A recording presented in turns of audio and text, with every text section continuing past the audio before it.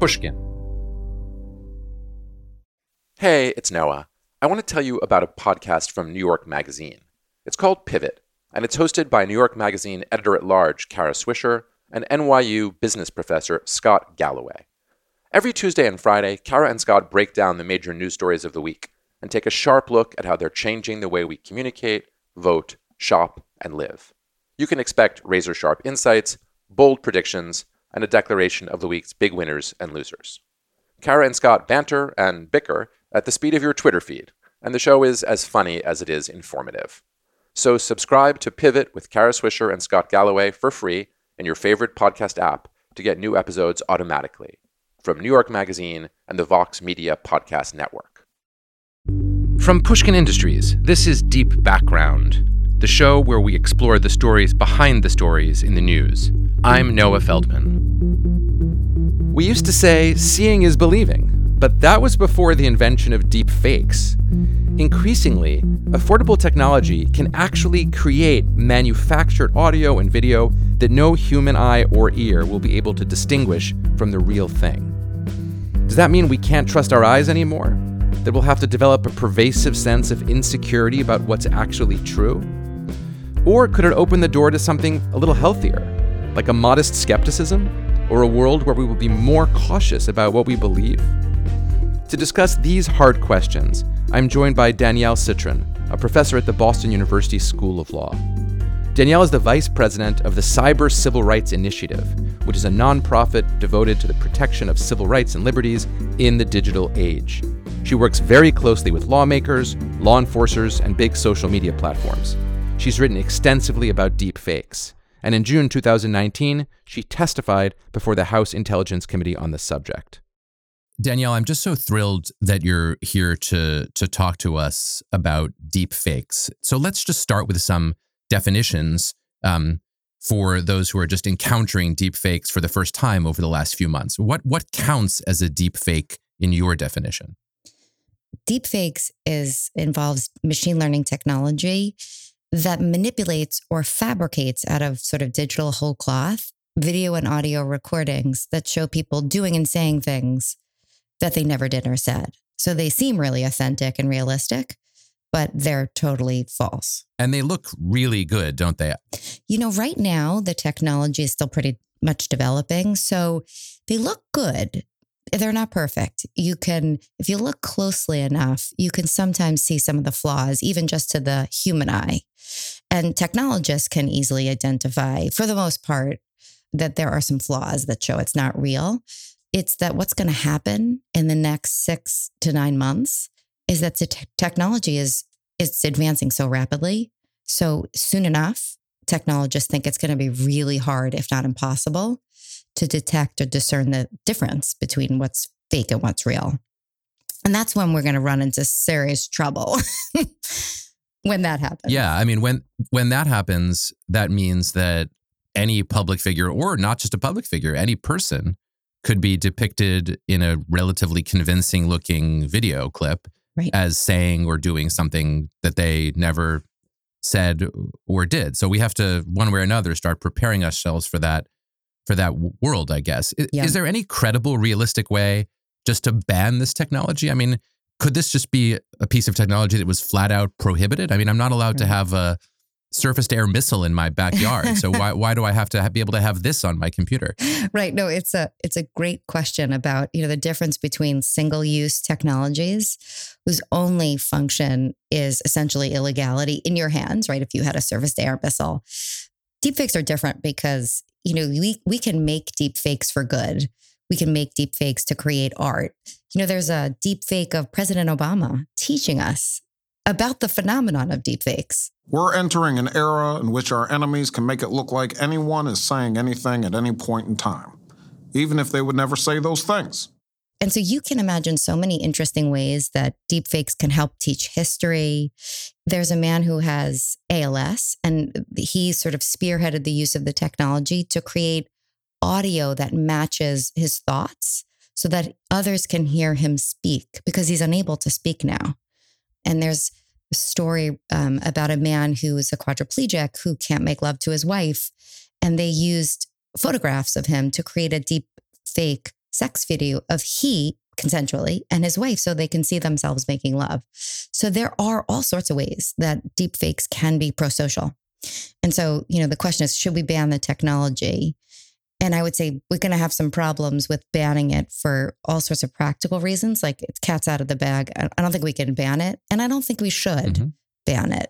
It sounds like in the world that you're describing, we get very quickly to a category that you've written a lot about, and that's a very complicated and contentious topic. And that's the topic of consent. Yep. In the case of the person suffering from ALS that you mentioned, it's not just that they could create a video, but I suppose they could create an avatar, and then the man's wife could consensually have virtual sex with him, and they would be happy about that, and we would perceive that as a pro-social result. The problem arises when it's an image of a person taken without his or her consent.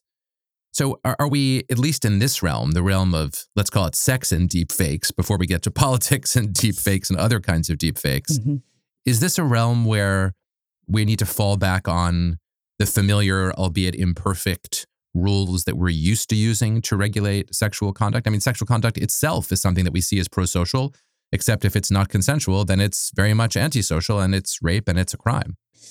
It's true that with deepfakes, as with real life physical interactions, so often where the rubber hits the road and where it's legally and normatively significant is where the person does not consent.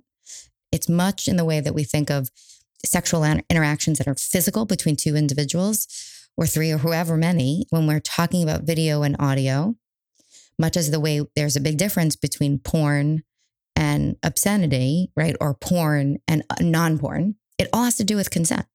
So pornography, go for it if that's what you want to do. But if you are made into a sex object without your consent, then by my lights, it's something that we can regulate and should regulate.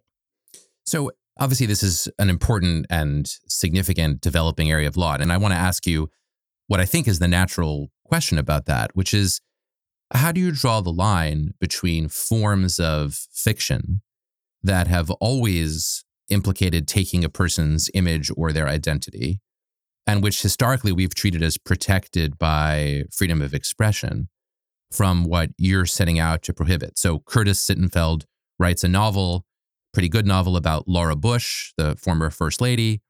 And, she's more or less appropriated her whole character for the purposes of the novel. And it's not a pornographic novel by any stretch of the imagination, but such a novel could include sex or other forms of intimacy and depicted literarily. And we think of that as protected speech in some way. How do you think about drawing that kind of line? So a few things. The first is that audio and video are different from text in important ways. Audio and video have this visceral hold on us. We assume that they're true because we trust what our eyes and ears are telling us. Whereas how human beings respond to text is it's mediated in many respects through our thoughts. And so unlike audio and video, which we react to it in a way that it bypasses thinking. We just immediately assume it is true.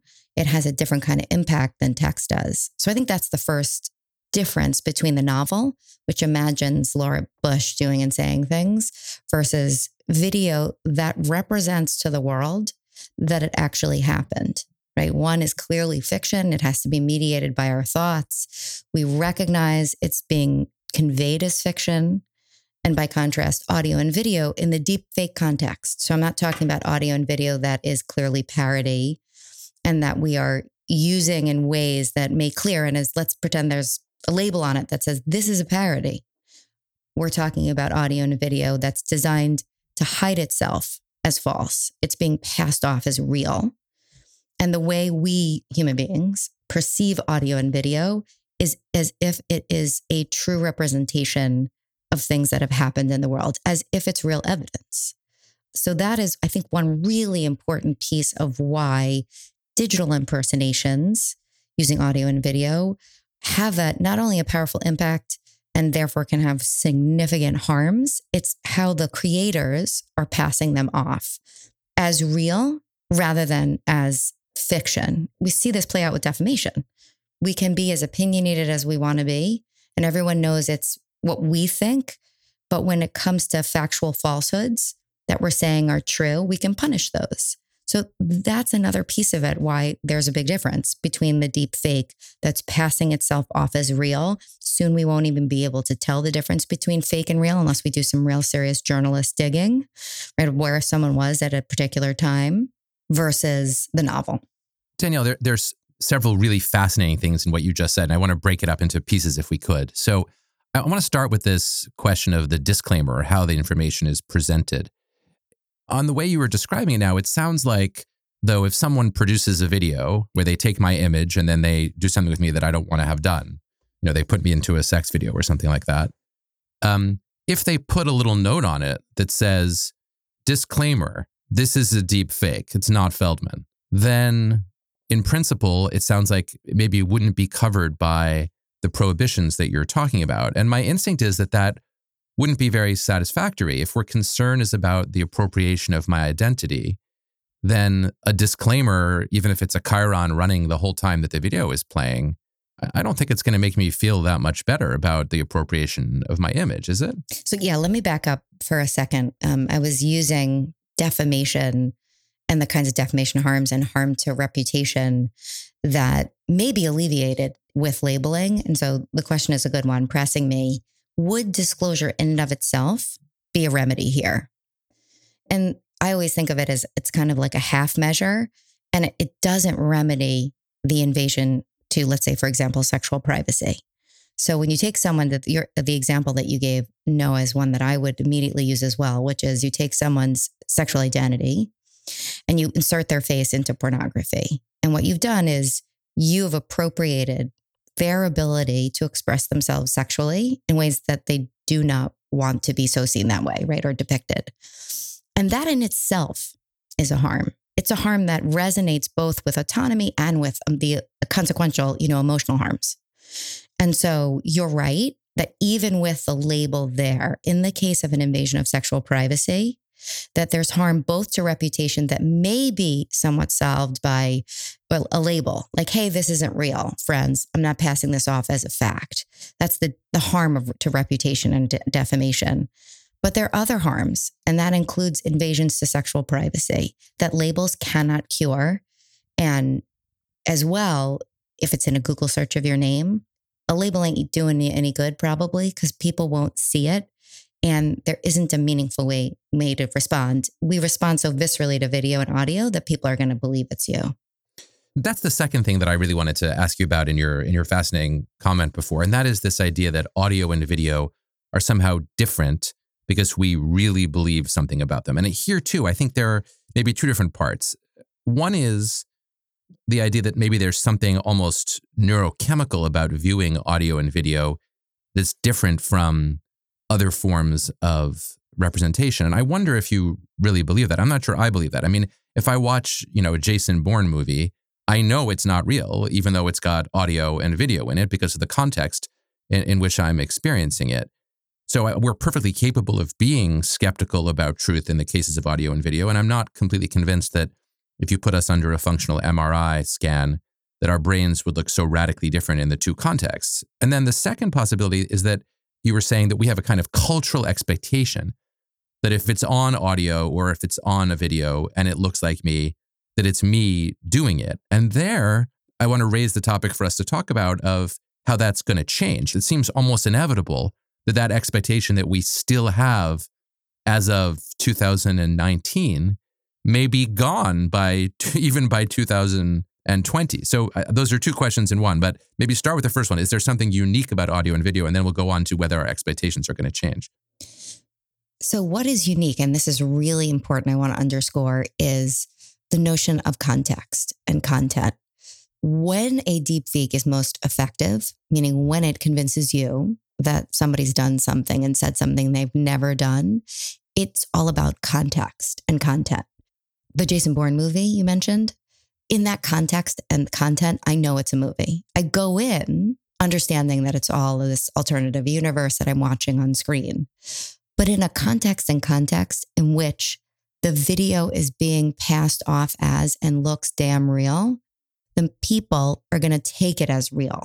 So let me just give you an example. Rana Ayub is a journalist in India who is an investigative reporter, and her work has attracted lots of vitriol because she challenges people in power. And there was a deep fake sex video made of her. She looked at it and she knew intellectually it wasn't her, but immediately after seeing it, she went and vomited, and she couldn't sleep or eat for like weeks because seeing herself demeaned and engaging in a sex act she never engaged in, it hit her, she explains, in the gut. She could not shake the image of it in her head. And when thousands and thousands of people saw it, because it was shared, like half of the phones in India, people apparently had it. People believed it was her and they confronted her offline. There was the suggestion, people were urging others to confront her and have sex with her, to rape her. So in that context, the video was taken as true and it moved people. It moved people to write to her. Inbox was so full with sex solicitations from men she didn't know. She was overwhelmed. I realize, we're talking about how do we distinguish between circumstances? And you asked, rightfully so, isn't it true now that we have our radar is up and we know when to distinguish what's false and what's real? Well, in the case of a movie, we do. Our radar is up and we know. We have all the indicia that it's fake. But, with deep fakes that are really convincing, we won't have our radar up. And especially in certain contexts and certain content, the whole point of it is to trick us into believing it's true. That's an incredibly horrifying story about Rana Ayoob. I want to ask, though, about how we gradually change our expectations. So, it's a really interesting subject in the history of photography, how people certainly believe that photographs were always real not only in the late 19th century, but well into the 20th century. And two of the great examples that the historians of photography like to use are the photographs of spirits, of ectoplasmic angels and fairies and sprites, which became super popular in the end of the 19th century.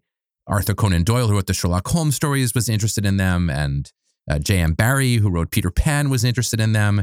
And lots of people were fascinated by these photographic images, which appeared to give actual form to these supernatural spirits. And of course, now we look at it and we say, well, that's obviously a fake photograph.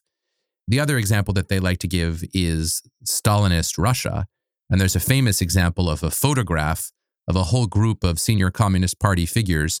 And then one by one, as each was purged, they were all men. He was airbrushed, or I guess they maybe didn't have airbrushed, but he was removed by earlier technological means from the photograph until in the end, you basically just had Stalin on his own. And at every moment, the Communist Party kept putting out these photographs out there, and the public sort of in some way believed them, even if some people might have remembered that this photograph looked a little different than it had looked the last time. So those are both examples from the history of photography about how the technology could elicit the expectation of reality for some period of time.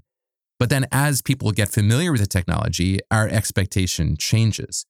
And so I'm wondering if the tragic story that you described for Rana Ayoob isn't something that will last for as long as it takes for people around the world to realize what deepfakes are. And let's say it takes 6 months or a year or a couple of years for people to figure that out. But maybe we're on the cusp of a change where no one's really going to believe what they see or hear on audio or video anymore. And I think that leads us to two really troubling places, like we're in a fork in a road. And the first is, if we just decide that we can't believe anything, then we're going to just believe what we want to believe. Just forget the truth. Our confirmation bias is we believe information that accords with our worldviews. And so one possibility in a world in which we are so skeptical of audio and video evidence that we simply say, throw our hands up and say, I'm just going to believe what I want to believe, truth be damned, right? That's one possibility. And that's one nightmare for the pursuit of truth. And sometimes it seems like we're already in that world. If you watch Fox and CNN at the same time, or Fox and MSNBC, and you hear their alternative versions of reality, sometimes seems like everyone's already gone down that rabbit hole. Right. So that's one rabbit hole. That's one of my nightmares. It's like Alice in the Looking Glass. Like that to me is one really bad path that you're right, we are already on. And then the second challenge for truth, and you alluded to this earlier, is that we might also be in a space where, and this could be liminal, doesn't mean it's forever, but where, and we've seen it already with politicians, looking at real evidence of wrongdoing and saying, you can't believe your eyes and ears, it's a fake. Think about what President Trump tried to do with the Access Hollywood tape. He sort of wises up to the idea of a deep fake after he admits to having, of course, been in the conversation with Billy Bush. More recently, he said, that wasn't me. I'm not sure that was me. He tried it out, and it's Bobby Chesney and I, professor at UT Austin and my co-author, we call that the liar's dividend. The possibility that liars will leverage the phenomenon of deep fakes to run away from and to escape accountability for their wrongdoing. Yeah, that liar's dividend seems almost inevitable unless there's some magic, super technology that will enable us to distinguish and figure out through careful forensic analysis whether a particular audio or video clip is or is not a deep fake. So let me take a concrete, relatively recent example where I think there was, and this is not the deep fake, but the so-called cheap fake of the Nancy Pelosi video, which made her slow down her speech and distorted her speech to make her sound like she was either disoriented or maybe drunk. We want to give this president the opportunity to do something historic for our country. In that case, what was the technology that enabled observers to prove that this was not actually Nancy Pelosi's voice? I mean, I guess it was partly finding the original video and audio where she sounded normal. We want to give this president the opportunity to do something historic for our country. Yes. The key to uncovering that it was like a cheap or shallow fake was that there was existing audio of what really happened. And so once you can check the real audio and visuals next to the fabrication, it was a manipulation, really. It wasn't a fabrication. Then you could say, they played with that. They slowed down the speech. But what's challenging is, and some of the worries that Bobby and I have about privacy, is that when we don't have self-surveillance all the time, Nancy Pelosi, when she's giving public remarks, somebody's taping it. But the everyday person doesn't have perfect surveillance, one hopes, right? And so you don't have... Well, if you're carrying your phone around, you may actually de facto have perfect surveillance of yourself, whether you know it or not, or if you're speaking while Alexa is on. I mean, we usually think that's a problem, that you're constantly being surveilled wherever you go. But in your account, it might actually be a good thing. I mean, it's very easy to build in a feeture to your phone. I mean, it's already in there, right? That listens to everything you say. And then you could always pull it out and say, well, as a matter of fact, I didn't say that. And so what Bobby and I imagine in our work together is the possibility that we take that, our phones right now they're basically GPS trackers, and they track everything we do and say with those phones through text and through our sending photos, but they're not on in the sense of they're not microphone recording devices unless somebody installed cyber stalking an app on their phone, right? So we're not. Although that's not true. If you have Hey Siri on there. Oh, please. Didn't you turn that off on your phone? Sorry. Well, I was going to until our conversation, because I guess, I thought to myself, well, I wouldn't want everything that I say to be recorded. But now I think to myself, if someone's going to make a fake video of me saying or doing something, maybe it wouldn't be so terrible for me to have a 24/7 record of everything I've said and done. Right. And what Bobby and I are worried about are market mechanisms that let's say for people who have a very public persona, having a life logging record of everything you do and say and every interaction, sort of like the novel The Circle, by Dave Eggers, that possibility may not be so much a choice for people who their actions have high potential for harm for very powerful entities like a company. So it may be someday, you have a company CEO who part of the deal, getting a very high salary, is you have to be under surveillance 24/7 so that you can debunk the deep fake that, if timed just right, could throw off the IPO. And my worry is that in the broader term, we may have an unraveling of privacy. It's a concept that Scott Peppett wisely wrote about 8 years ago. The notion that we'll see market pressures that would require us to give up our privacy for cheaper insurance, right? For our cars, our health. We may see that same move. It's small now, wearing a Fitbit for your insurance company may then become something more pervasive and self-surveillance. And it is true, it would be able to debunk the deepfake that's timed just right in an attempt to hurt the CEO, an attempt to hurt the company, but it's got longer term consequences that I want us all to think about before we rush to embrace what I think is coming, market solutions. Because, folks get in touch with both Bobby and I, and companies are now seeking our advice on what we should tell CEOs about what they should do to protect themselves. And what are you telling them? What we often say is there are a range of possibilities. And one of them, of course, are kind of life logging services. And I want them to think about the broader implications of doing that, because I think it's a bad idea. Do the technologists think that in principle, it will not be possible to detect a true fabrication? Because after all, what is digital audio and video but a bunch of zeros and ones? And if it's possible to make these things, maybe it's possible to mask the fact that they've been made. Or do the technologists believe that, as with much technology, there'll always be someone one step ahead? So someone makes a really good deep fake, someone else develops a technology to detect that deep fake. Because that would seem to be a possible solution that would get you around the life logging alternative, where you always have to be prepared to say that never happened. That is to say, if there were some magic bullet technology, it would have to change over time, like in an arms race. They could actually detect. But does that seem, what do the technologists say when you ask them about that? Do they think it's pointless, or do they think it's possible? Right now, I wish I could say I had a firm answer. And normally I am pretty bullish about the potential role for technology to at least intervene in some of these problems. But my sense of the broader view of technologists is that they're skeptical, about the possibility of a perfect tool of detection. And so we certainly need, as human beings, better radar for fakery. We just believe what we want to believe, and we click and we share and we don't think.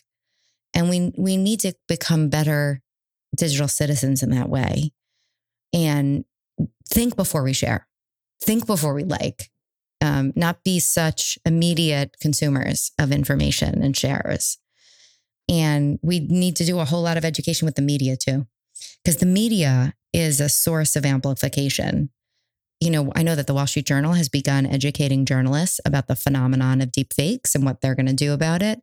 And I imagine that, the most reputable outlets are going to be doing the same, because there isn't a technical, easy way to figure out, at least now there is, but soon enough there won't be.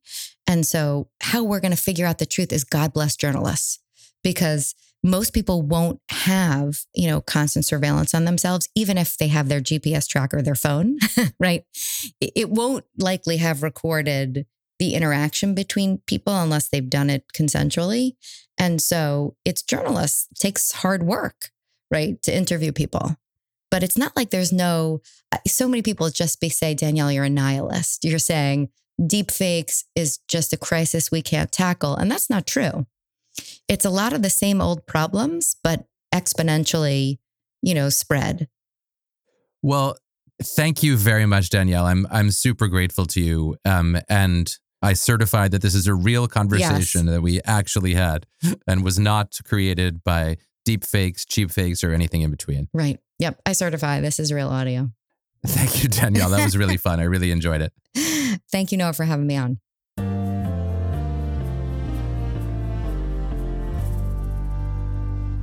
From talking to Danielle Citron, I'm convinced that we're really only at the beginning of finding our collective solution to the challenges posed by deep fakes.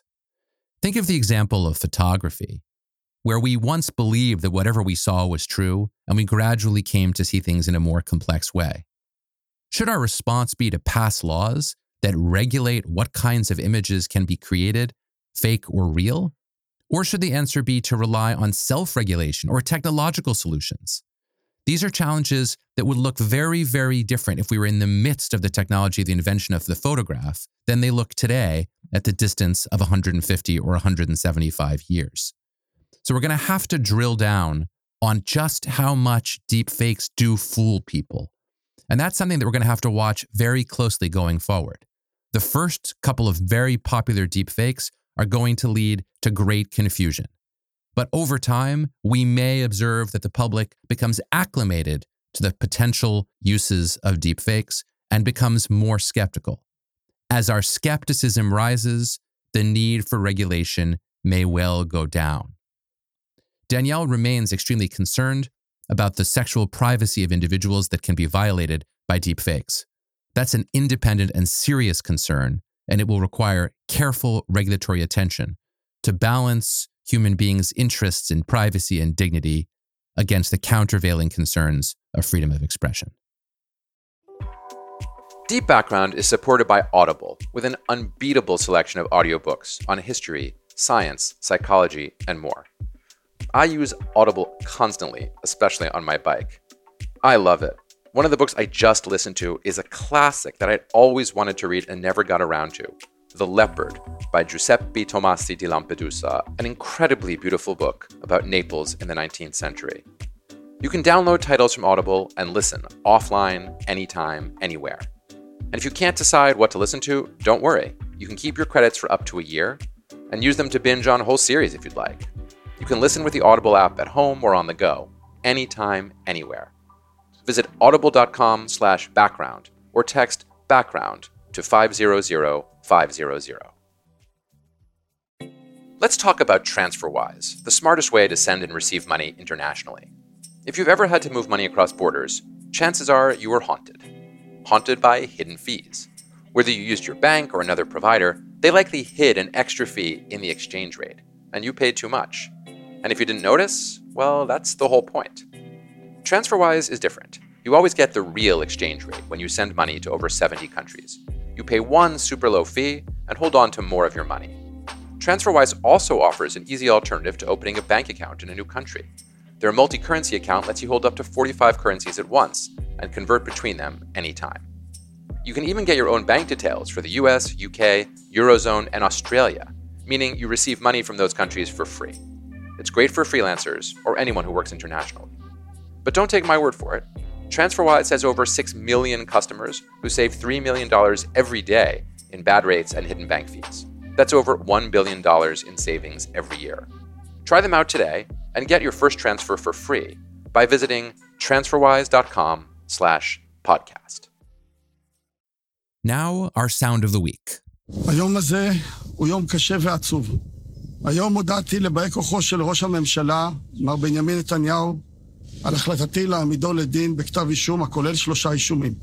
That was the Attorney General of Israel announcing the indictment of Prime Minister Benjamin Bibi Netanyahu on a range of corruption charges. Benjamin Netanyahu is not just another Israeli politician. He has served longer in the office of Prime Minister than any other person in Israel's history, including the legendary first Prime Minister of Israel, David Ben-Gurion.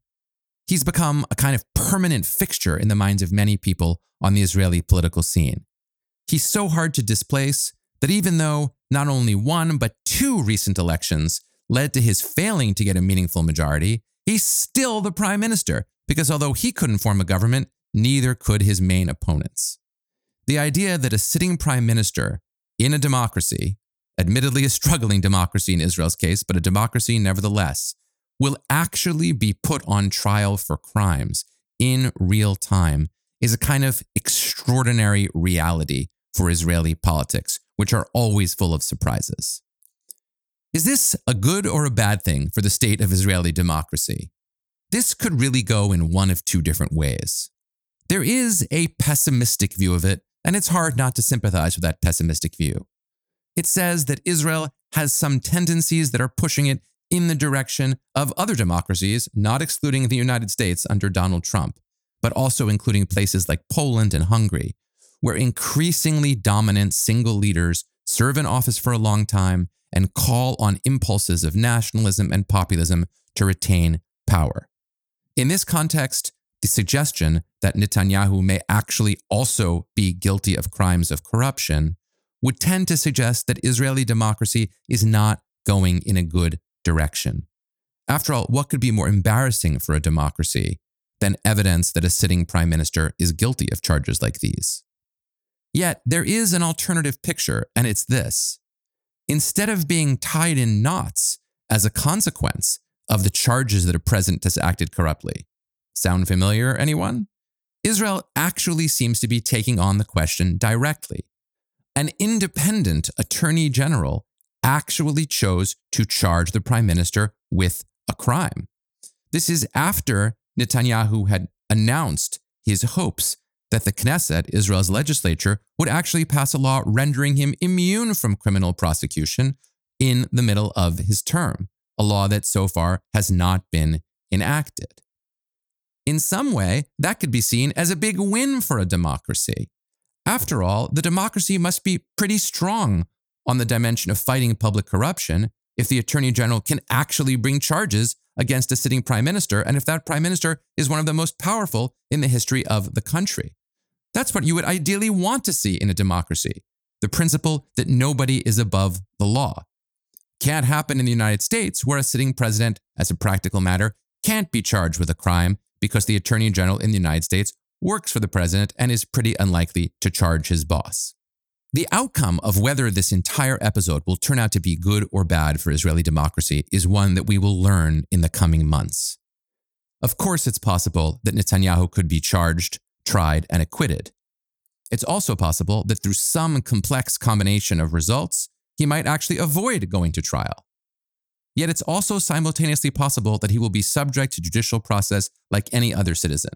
And the consequences of that development for Israeli democracy could be very far-reaching. This is a story that we'll keep on watching going forward. It's one that can only continue to be fascinating. Deep Background is brought to you by Pushkin Industries. Our producer is Lydia Jean Cott, with engineering by Jason Gambrell and Jason Rostkowski. Our showrunner is Sophie McKibben. Our theme music is composed by Luis Guerra. Special thanks to the Pushkin Brass, Malcolm Gladwell, Jacob Weisberg, and Mia Lobel. I'm Noah Feldman. You can follow me on Twitter at Noah R. Feldman. This is Deep Background.